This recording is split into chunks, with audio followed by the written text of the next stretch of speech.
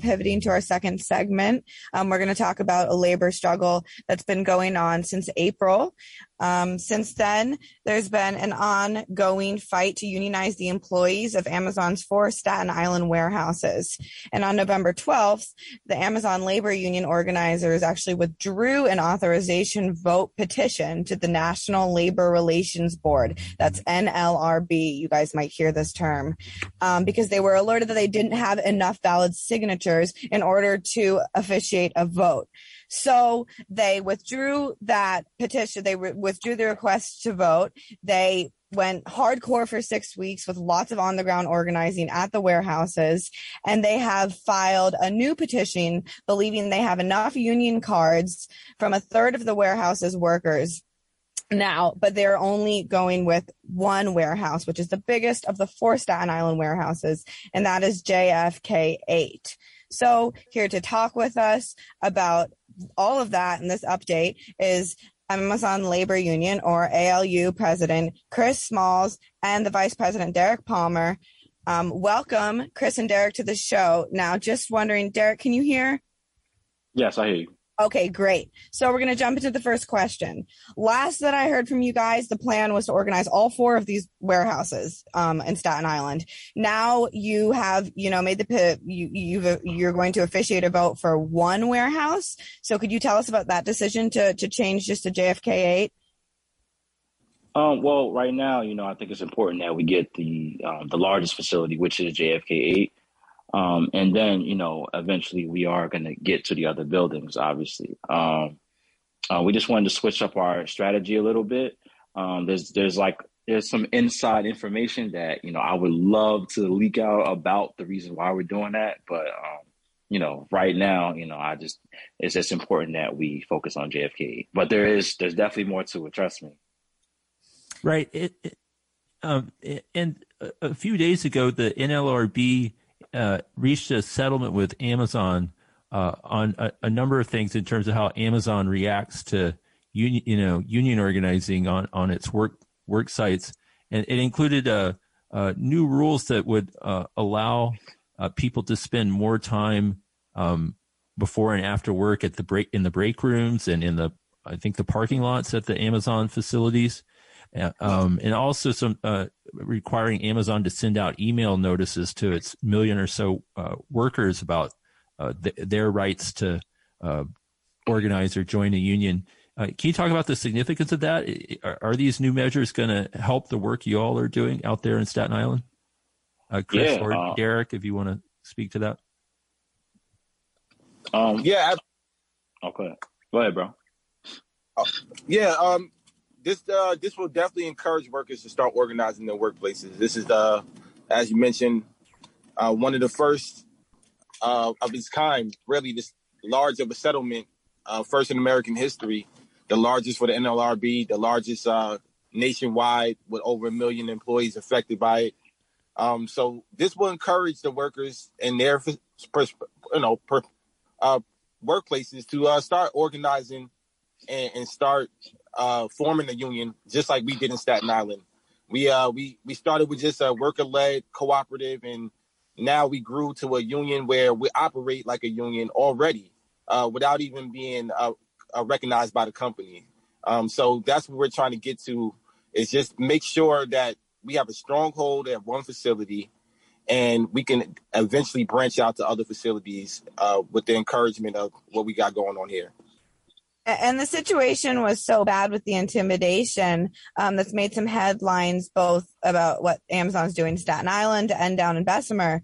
But folks, what Amazon had to send to its employees said, we will not tell you that you cannot be on our property or that you need to leave our property 15 minutes after the end of your shift, or threaten you with discipline, or that we will call the police when you're exercising your right to engage in union or protected concerted activities by talking to your coworkers in exterior non-work areas during non-work time.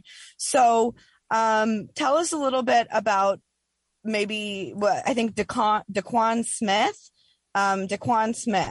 who was fired, a homeless person who was fired for, who was pinpointed, and some of that intimidation that Amazon has been doing. Derek, you can answer this one. Chris, we have one for you next. Yeah, those changes that they made, that the board made, they're very powerful, and it's going to, encourage other workers to speak out and organize with us. And, we're happy that the board took these steps in the right direction. And, like Daquan's situation, it sucks because, he was just getting, coming out of his shell and, starting to really support the ALU. And it just sucks that he was fired because his manager actually knew that he was involved in organizing, and, to the point where he was having a dispute with his manager, and he pulled out his Weingarten right card. And that Weingarten right basically says that, the way that you're treating me is wrong. And that if I wanted to, if I were ever disciplined, I can have a witness with me. And ever since then, it seemed like he was like retaliated against. So like workers like Daquan, any other workers that want to organize, they'll be more confident to organize now with these new rules, with this new settlement that the board put in place for Amazon. So it's inspiring. And then in November, Chris, you and another union leader, Brett Daniels, were arrested outside of Amazon's warehouse after they called the police on you for unionizing, which hopefully now, that's not going to happen. But tell us about that. Yeah, that was another one for the books. I mean, we got the police called on us several times since we started. That was probably about the third or fourth time. So the police definitely knew what we have going on. I mean, if you was under a rock, I don't know how you didn't know about the union drive in Staten Island. So, and the fact that they're unionized and they are well aware of the protests and demonstrations we have here, because they mentioned it to me. That day, yeah, me and Brett was at the tent on normal day, getting ready to sign workers up. We just set up, and we were approached by about 6 NYPD. One of the lieutenants, he showed me his cell phone. It said my name, and it said 4 to 5 people protesting. And I was confused because I'm like, well, obviously it's only 2 of us here, and we're not protesting. We're organizing. We do this every day. We've been here at that time 7 months. You guys know this already. You know my name. You came over here. So what is the issue? The issue was that Amazon, they wanted us off the property. They want to get us off the property by any means necessary. They build up this barbed wire fence that's around the union tent. They just built a scaffold. I don't know why they need a scaffold out here. This is the first time I ever seen that at an Amazon warehouse. And the cops were just added a sentence to union busting. Unfortunately, one of us was arrested. Brett Daniels was arrested illegally, by the way. They had no reason to arrest him. We have refused to give the cops our identification because they already knew our identification. When they came over there, they said my name. When I told them that Brett doesn't own any of this equipment, it's all under me, I picked up the phone and I was on the speakerphone with one of my attorneys. So they didn't arrest me because they feel like I would have probably been, all over the front page if they would have arrested me. So they went after Brett. They had no reason. They knew that he was a worker there. We explained that he's a literal worker at Amazon. He's across the street from his occupation. And you guys are, we're on public property. We're on public property. You have every right to be there. And they just, I guess they wanted to flex their badge and arrest him and make a statement, but it didn't get anywhere. We went to court and all the charges were dismissed. Right. And just so our listeners know, for a little bit of context, Chris Smalls worked at the JFK warehouse before he was fired in March of 2020 by Amazon for protesting the poor health conditions in the warehouse when the pandemic began. And Derek, you continue to work inside the warehouse. I understand you've been working as much as 65 hours a week, while also leading this union organizing drive. Can you talk about a little bit about the conditions for union organizing inside the warehouse? I mean, I understand there's 100 or more members of the organizing committee. Are those people, how public are they in their activities? How are they known to management? And what kind of pressure or heat do you face as a highly visible member of ALU who's working inside that warehouse? Well, we have our executive board, which is all Amazon workers. They're pretty out there. The management at Amazon is well aware of who they are, and obviously me as well. Well, it's not really an issue for me. Like I don't mind, that management knows everything that I'm doing. It's no issue. I like to let people know, that I'm heavily involved in this movement, so that I can, inspire them to, to join as well. So it's not really too much pressure as far as that goes. As far as like the working conditions I can say are horrible. As we all know, the Omicron variant is rising, and right now, as we speak, I have the Omicron.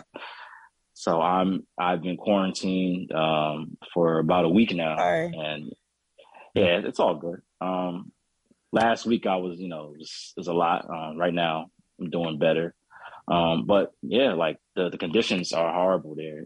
Like there's so many safety barriers that Amazon is pushing back on. They're pretty much returning back to the pre-COVID policies. They're trying to get rid of the cell phones. They're trying to, they already got rid of the what do you call that? The temperature check when you walk into the facility. That's gone.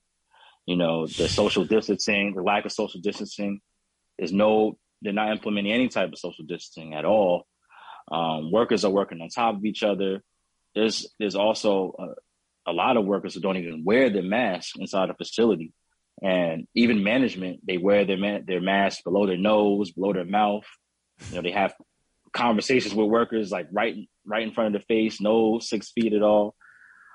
So they're really trying to return. They're trying to put profits over people, which they always do. And they feel like these safety measures are getting in the way of them making the most profit. So that's what's been going on for the past, it's been happening for a few months now.